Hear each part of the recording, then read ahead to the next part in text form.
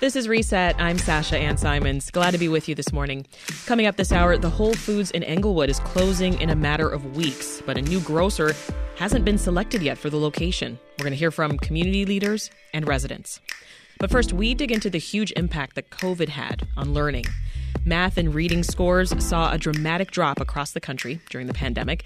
That is according to the nation's report card, an assessment that's seen as the definitive measure of how students are performing in schools across the country. It was released this week, and it shows that math scores dropped in almost every state between 2019 and 2022, and reading scores fell nationwide. We wanted to hear what this means for one school district in our area, so we turned to Michael Lubelfeld, Superintendent at North Shore School District 112. Thanks for joining us, Michael. Hi, Sasha. It's great to be here. Thank you so much for taking the time to have me. Sure. So as a superintendent, how do you respond to a report like this? Well, the good news is I respond to a report like this saying that I guarantee every superintendent colleague of mine around the United States has been focusing on academic and mental health interruptions since the pandemic started and since it really impacted us in March of 2020. So this is not new news. It's not welcome news. It also, though, Sasha, is not surprising news. Yeah. Well, to that end, I wonder the feedback that you're getting from parents and from students since 2020. Well, the feedback from students and parents really around the impact of pandemic learning is thank you for maximizing in-person instructional opportunities to the greatest degree possible. We had our students in person part-time, albeit, but in person as early as August 2020. Mm-hmm. The problem is when we had to pivot to all remote, or when we chose to pivot to all remote, however people look at that, that is when we started to see the dramatic gaps in mathematics specifically, but also in mental health and social emotional learning. Reading here has been a bit more stable, reading performance, but mathematics here, just like around the nation, has definitely taken a drop as a direct result of the interruption to in-person schooling due to the pandemic.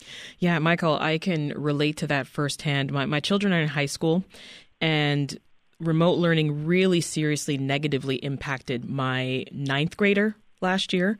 Mm-hmm. At the time, she had to grasp algebra for the first time, and it essentially was teaching herself, right? And I did what I could as a parent to help. I opened up communication with her teacher. I tried to set up tutoring, but she still, in the end, finished well below her usual top scores in math. I think that was the hardest part for me, is that she's usually really good at math. Well, I think the one thing that's encouraging is she still is really good at math, and she and all of her peers are.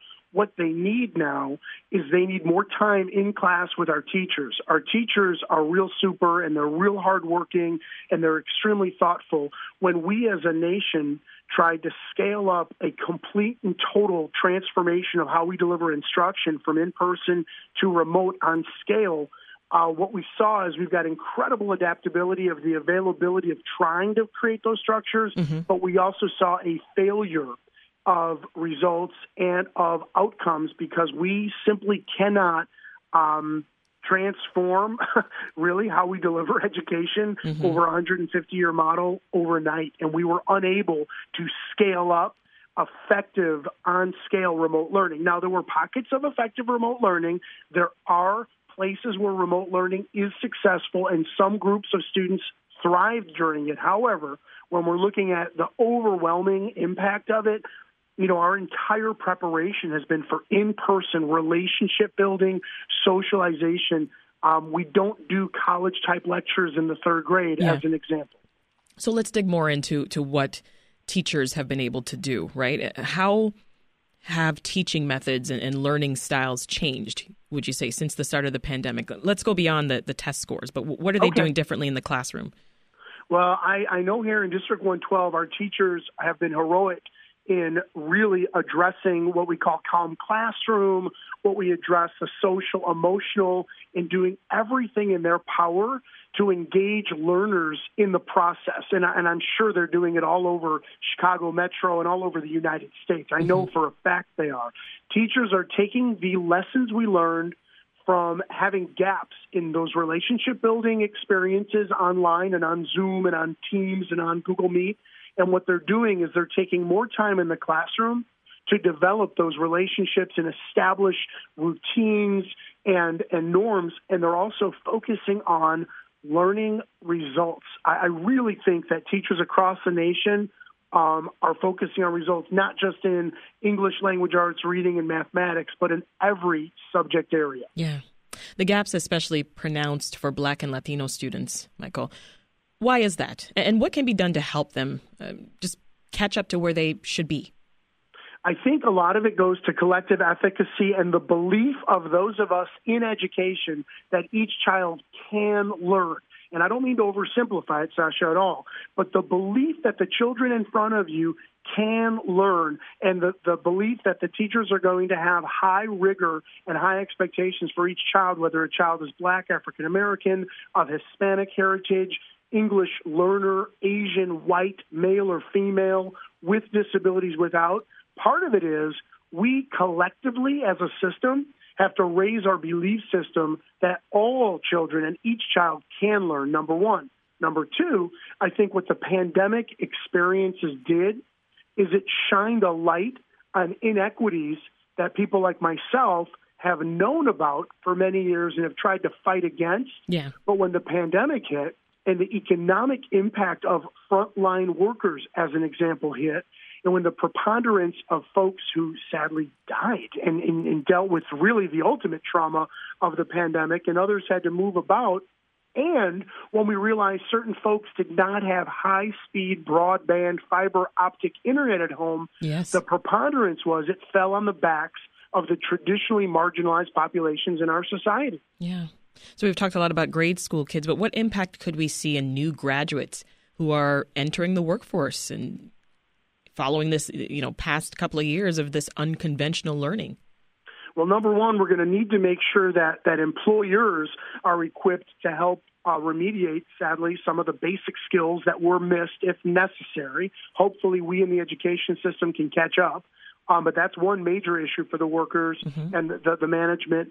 There's another issue is the mental health, the socialization, and I don't think we as a society estimated properly the impact of children's socialization, young children and adolescents and the young adults in the high schools, of having personal connections with one another. And I can tell you, even in our workforce here, where we're noticing slight shortages, we're also noticing the needs of our newer employees are somewhat different than the needs of the more veteran folks like myself in terms of greater need for connection, greater need for outreach, greater need for recognition, and checking in on morale, as an example.